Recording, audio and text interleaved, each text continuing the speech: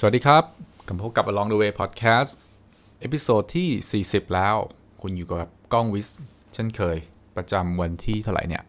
วันพฤหัสที่25กรกฎาคมมาครับวันนี้ก็หยิบบทความหนึ่งของมาร์คแมนสันนะครับมาร์คแมนสันนี่คือเป็นคนที่ค่อนข้างจะอธิบายแล้วก็เข้าใจเรียกว่าชีวิตดีอะประมาณหนึ่งเลยซึ่งผมค่อนข้างจะเป็นแฟนที่อ่านบทความแล้วก็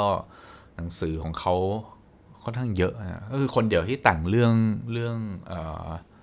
ศิลปะแห่งการช่างแม่งนะครับก็วันนี้เรามาพูดเกี่ยวกับเรื่องของคุณค่าที่แท้จริงของเงินกันนะครับเพราะเรื่องเงินเนี่ยเป็นเรื่องที่ค่อนข้างจะเซนซิทีฟนะครับแล้วก็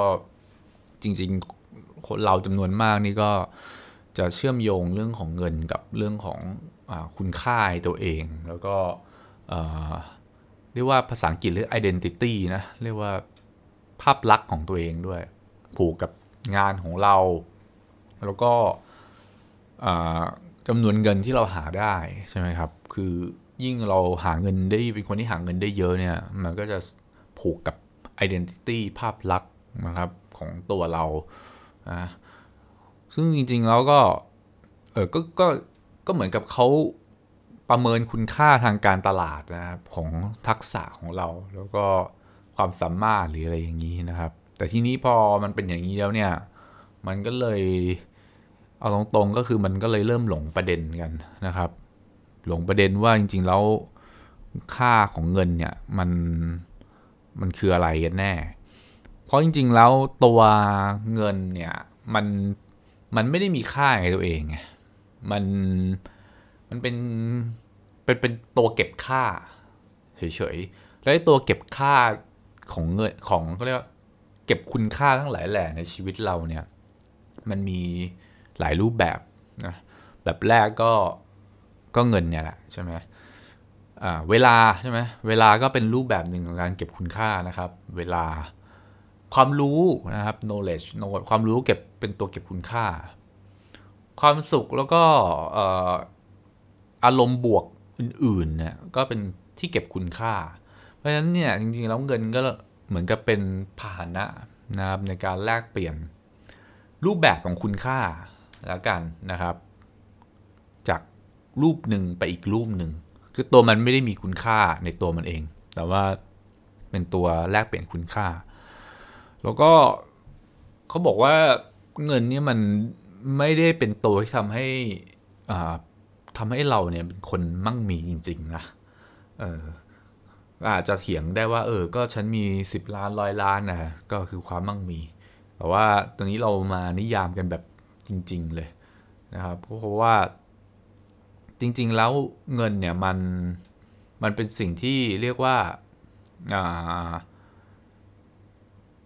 ผูกคือถ้าเกิดเงินมันไม่มีการไหลผ่านระหว่างคุณค่ามันก็จะไม่ได้มีเงินก็จะไม่ได้มีคุณค่าอะไรแล้วมันก็ไม่ได้ฟ้องความมั่งมีงงไหมแต่ไม่เป็นไรเดี๋ยวค่อยๆอธิบายไปนะครับคือสมมุติบางคนจำนวนหนึ่งเนี่ยต้องการที่จะบอกแสดงถึงความรวยนะครับโดยการซื้อของหลายอย่างนะครับแล้วก็ในการที่จะได้มาซึ่งสิ่งที่บอกสถานะของความรวยนะครับซึ่งบางคนเนี่ยเขาบอกว่าเขายกตัวอย่างว่าถ้าอย่างตัวเขาไปใช้รูดเต็มบัตรเครดิตเลยซื้อโต๊ะ VIP ในเวกัสแล้วก็ทั้งสัปดาห์แล้วก็เนี่ยเซลฟี่กับใครเนี่ยอีแวนก้าทรัมป์นะฮะมันก็ไม่ได้ทำให้เขารวยนะครับในทางตรงข้ามเนี่ยมันทำให้เขาดูค่อนข้างงี่เง่าด้วยซ้ำไปนะครับเพราะฉะนั้นเนี่ยคือเขาบอกว่ามันมีศัพท์คำหนึ่งในอดีตเนี่ยชอบใช้กันคือว่า the things you own นะ the things you own end up owning you นะครับสิ่งที่เป็นคุณเป็นเจ้าของเนี่ยสุดท้ายมันก็จะเป็นเจ้า จ้าของคุณนะครับนี่คือนิยามของ materialism หรือเขาเรียกว่าทุนนิยมใช่ไหมครับซึ่งจริงๆแล้วเนี่ยเขาก็บอกว่าถ้ามาขยายความนะว่าสิ่งที่เราเป็นเจ้าของเนี่ยสุดท้ายมันก็จะเป็นเจ้าของคุณอันนี้ก็น่ากลัวนะครับเพราะว่าจริงๆมันยังย้อนคิดดูจริงๆมันก็เป็นอย่างนั้นเหมือนกันเพราะว่าถ้าเราเนี่ยเช่นไปซื้ออะไรบางอย่างมาแบบเราชอบมากแล้วก็ไม่อยากให้มันจากไปใช่ไหมครับพอเราไม่อยากให้มันจากไปหรือเราไม่อยากให้มันเสียหายหรืออยากให้มันมีอยู่ตลอดเนี่ยมันก็เหมือนกับว่าเราก็เป็นทาสมันใช่ไหมครับก็เช่นเดียวกันคำนี้นะครับประโยคนี้แล้วเขาก็บอกว่าไม่ว่าคุณจะมีมากแค่ไหนเนี่ยหรือไม่ว่าคุณจะซื้อมากแค่ไหนหรือคุณทำเงินได้มากแค่ไหนเนี่ยมันจะเกิดโรคหนึ่งนะครับเป็นโรคที่เรียกว่าต้องการมากขึ้นเรื่อยๆนะครับซึ่งโรคเนี้ยมันไม่หายไปนะคุณก็ทำงานหลายชั่วโมงต่อไปทำอะไรที่มันมีความเสี่ยงสูงต่อไปนะครับเพื่อไล่ล่านะครับให้มันมีไปเรื่อยๆเขาบอกโลกนี้ไม่ว่าคุณจะมีอะไรบางเขาเรียกมีสมมุติตอนเนี้ยสมมุติผมนึกได้ว่าผมมีความต้องการอยู่มัน10 สิ่งคือผมก็ไม่รู้หรอกนะว่ามันจะแก้ปัญหาหรืออะไรได้แค่ไหนแต่ว่าหลายงานวิจัยมันก็พิสูจมาอยู่แล้วว่า10 สิ่งถึงผมได้10 สิ่งที่ผมคิดอยู่ตอนนี้เนี่ยผมก็ยังอยากได้ต่อไปอีกนะครับเพราะฉะนั้นโลกการอยากได้นู่นนั่นนี่เนี่ยมันไม่ได้แก้โดยการหามาครอบครองนะครับจริงๆแล้วก็เลยบอกว่าเงินเนี่ยมันโดยตัวมันเองมันมีคุณสมบัติเป็นกลางนะมันคือการแลกเปลี่ยนประสบการณ์ระหว่างคนอย่างเช่นผมทำงานใช่ไหมครับผมสร้างเงินโดยการสร้าง experience นะครับ experience คือประสบการณ์หมายความว่าจริงๆแล้วเนี่ย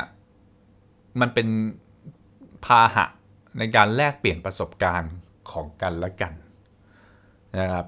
ผมสร้างประสบการณ์ดีๆให้ลูกค้าผมใช่ไหมครับผมก็จะได้เงินมาแล้วผมก็เอาเงินมาให้อีกคนหนึ่งซึ่งเขาจะให้ประสบการณ์กับผมนะครับเป็นการตอบแทนนะครับยกตัวอย่างเช่นสมมุติคุณซื้อนะครับรถสปอร์ตนะครับหรืออะไรเนี่ยสร้อยเพชรนะคุณจริงๆคุณไม่ได้ซื้อรถสปอร์ตหรือสร้อยเพชรนะแต่คุณซื้อประสบการณ์นะคุณซื้อรถสปอร์ตเนี่ยคุณซื้อประสบการณ์ในการขับขี่ใช่ไหมแล้วคุณซื้อความเร็วคุณซื้อโซเชียลสเตตัสคุณซื้อสมมติผมซื้อรถสปอร์ตคันหนึ่งเนี่ยผมไม่ได้ซื้อด้วยตัวมันเองผมซื้อความเร็วผมซื้อ feeling ในการขับขี่ผมซื้อสถานะทางสังคมตอนที่ผมเป็นเจ้าของมันใช่ไหมครับซื้อสร้อยเพชรก็ทำให้ทำไมครับแสดงออกถึงความเป็นตัวตนของคนที่เป็นเจ้าของสิ่งที่ก็ที่เราซื้อมาเนี่ยใช่ไหมครับซึ่งตัวเนี้ยมันเหมือนกับเราซื้อสิ่งที่เป็นประสบการณ์เพื่อเราจะได้มีความสุขกับประสบการณ์นั้นนะครับก็เลยบอกว่าจริงๆแล้วคุณค่าของการซื้อมันก็เลยจริงมันไม่ได้เป็นที่ตัวเงินคือใครที่นั่งมองเงินนับเงินแล้วมีความสุขกับเงินนะครับนอนกอดเงินดมเงินนะครับเอาเงินมาดูเล่นเนี่ยผมว่าอันนี้น่าจะแปลก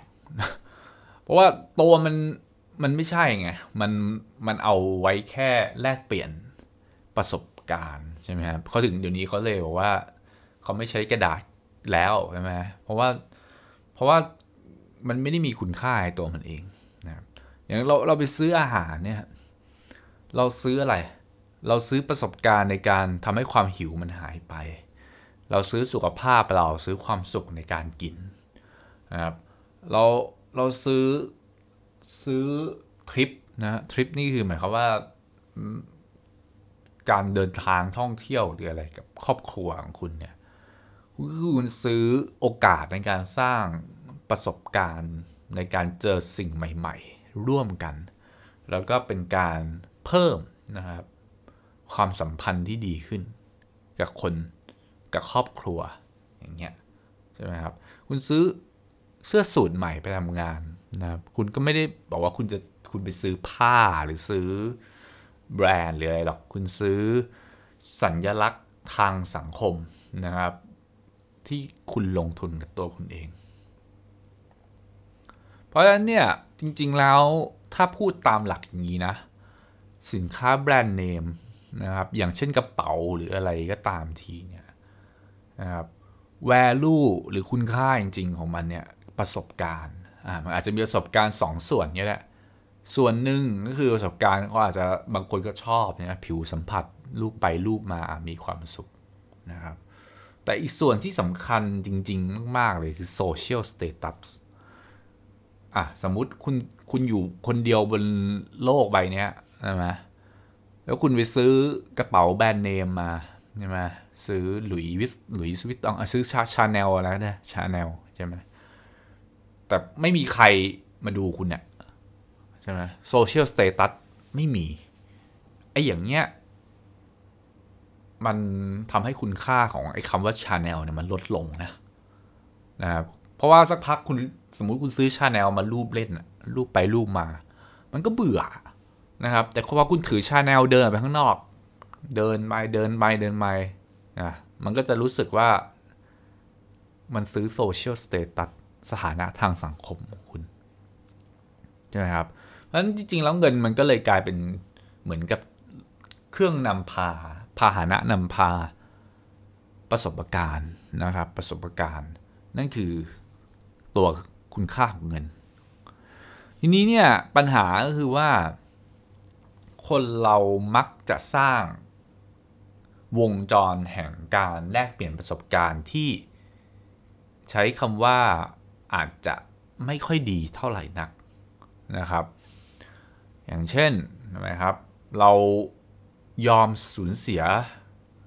ประสบการณ์ที่ดีนะครับในการแลกเอาเงินมาอย่างเช่นทนทำงานที่มันคุณเกลียดมากๆเลยใช่ไหมเพื่อให้ได้เงินมาแล้วก็เอาไปซื้อประสบการณ์ด้านบวกใช่ไหมอย่างเอาไปซื้อของอะไรที่คุณชอบมากๆเพื่อแสดงโซเชียลสเตตัสหรือเอาไปเที่ยวก็ได้สมมติใช่ไหมแล้วพอเงินมันหมดก็กลับมาที่ว่าต้องไปทำไอ้สิ่งที่มันเป็นประสบการณ์ที่มันไม่ค่อยดีเพื่อไปเอาเงินมาซื้อประสบการณ์ดีแล้วก็เป็นไซเคิลนะครับซึ่งไซเคิลแรกเนี่ยเขาเรียกว่าสเตรสนะครับสเตรสไซเคิลหรือคือวงจรแห่งความเครียดนะครับบางคนเนี่ยคือยอมทำงานที่มีความเครียดสูงมีความกดดันสูงนะครับอยู่ในบทบาทที่จะต้องถูกวิพากษ์วิจารณ์แล้วก็อะไรก็ตามทีที่ทำให้สุขภาพต้องไม่ดีเรียกว่ามันเครียดใช่ไหมฮะเสร็จแล้วก็เอาเงินไปทำอะไรครับเอาเงินไปแลกกับประสบการณ์ที่ตัวเองชอบเพราะฉะนั้นเนี่ยคนอยู่ในวงจรนี้มันก็จะวนไปวนมาคือเดี๋ยวเครียดเดี๋ยวคลายเครียดเดี๋ยวเครียดเดี๋ยวคลายเครียดนะครับซึ่งสุดท้ายมันก็จะไม่นำไปสู่ความเวลในความหมายนี้ของมาร์คแมนสันนี่มันไม่ได้แปลว่าเงินมากมั่งมีสีสุขอะไรอย่างนั้นเวลคือคุณภาพความมั่งมีนะครับทั้งกายและใจแล้วก็ภาพรวมใช่ไหมสุดท้ายมันก็ไม่นำพา วงจรนี้ถือว่าเป็นวงจรที่ไม่ดีก็คือ stress cycle วงจรถัดมาคือ ego cycle คนบางคนเนี่ยทำงานในสภาพแวดล้อมที่รู้สึกตัวเองเนี่ยไร้พลังไม่สำคัญไร้ประโยชน์นะครับซึ่งเขาก็เลยไปซื้อเอาเงินที่ได้เนี่ยที่ทำที่อยู่อย่างนั้นเนี่ยไปซื้อสิ่งที่แสดงสัญลักษณ์แบบผิวๆอะเหมือนกับในเมื่อเขารู้สึกเหมือนตัวเองไม่สำคัญไม่มีความหมายเขาก็ไปซื้อสัญลักษณ์บางอย่างที่ทำให้เขารู้สึกมีความหมายแต่จริงๆแล้วมันไม่ได้แก้เพราะว่าสุดท้ายทำไมครับพอเอาเงินไปใช้ปุ๊บมันก็ไม่ได้ทำให้ปัญหาที่เขารู้สึกว่าเขาเป็นคนที่ไม่สำคัญเนี่ยหายไปเพราะมันเป็นการแก้แค่ผิวๆสุดท้ายคนที่อยู่ในอีโก้ไซเคิล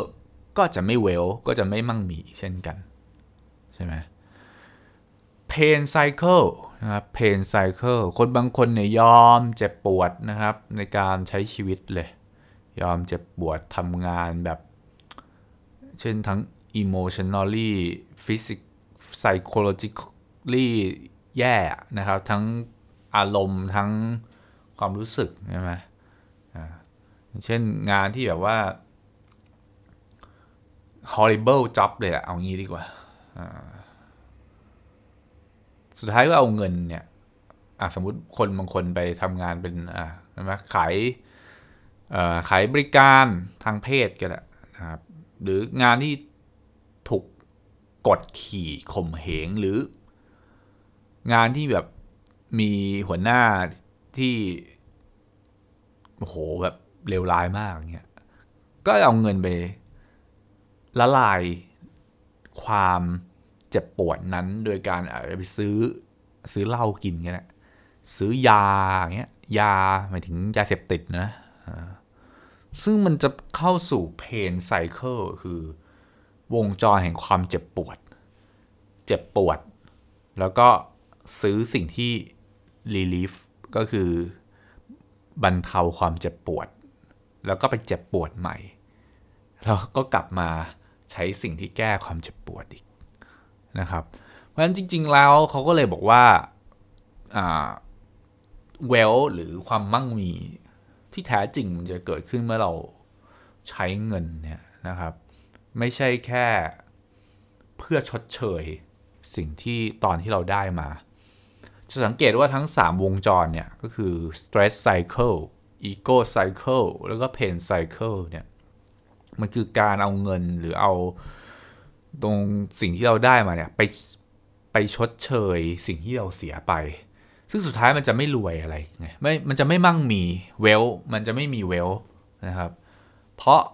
มันจะเจ้านะครับเจ้าคือเสียแล้วได้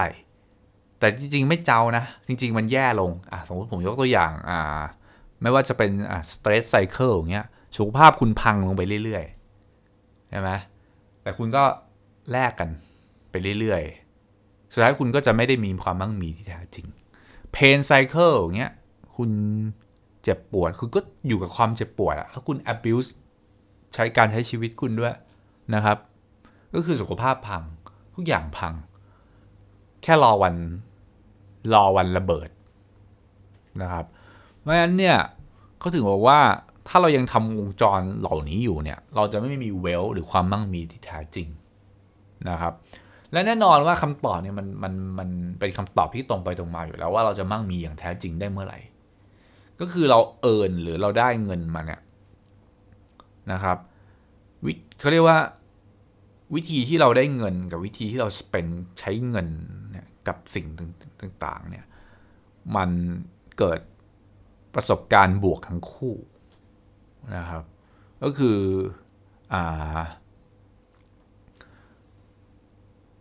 ตอนที่เราหาเงินมันก็จะมีประสบการณ์บวกนะตอนที่เราใช้เงินก็มีประสบการณ์บวกไอ้อย่างเงี้ยบวกมันจะเกิดเวลได้เกิดความมั่งมีได้นะครับซึ่งถ้าใครเนี่ยยังไม่สามารถทำอย่างนี้ได้มันก็จะอยู่ในประสบการณ์ไซเคิลอย่างที่กล่าวไปแล้วสักพักหนึ่งเนี่ยนะครับเราก็จะกลายเป็นทาสของการหาเงินให้ได้เยอะ ราะว่าเราต้องการเอาเงินที่เยอะๆเนี่ยไปแลกเอาประสบการณ์ที่ดีมาใช่ไหมแต่ประสบการณ์แย่เราก็ยังต้องเจอมันอยู่เรื่อยไปนะเราก็จะไม่เวลแท้จริงแล้วกลายเป็นทาสเงินแทนนะครับทำอะไรก็ได้ขอให้ได้เงินมาเพราะเงินจะไปแลกเปลี่ยนกับประสบการณ์ที่เป็นประสบการณ์ด้านบวกของเราเองนะครับจนกลายเป็นว่ามองว่าเงินเนี่ยคือสิ่งสำคัญที่สุดของชีวิตนะครับเป็น motivation หรือเป็นแรงผลักดันสิ่งเดียวของชีวิตซึ่งตอนนี้ถ้าอยู่ในขั้นเนี้ยก็คือแย่แล้วนะครับถ้าเกิดเรามองเห็นว่าเงินเป็นสิ่งสำคัญที่สุดของชีวิตหรืออะไรก็ได้ขอให้ได้เงินเนี่ยอันเนี้ยเข้าข่ายหลงทางแล้วนะครับ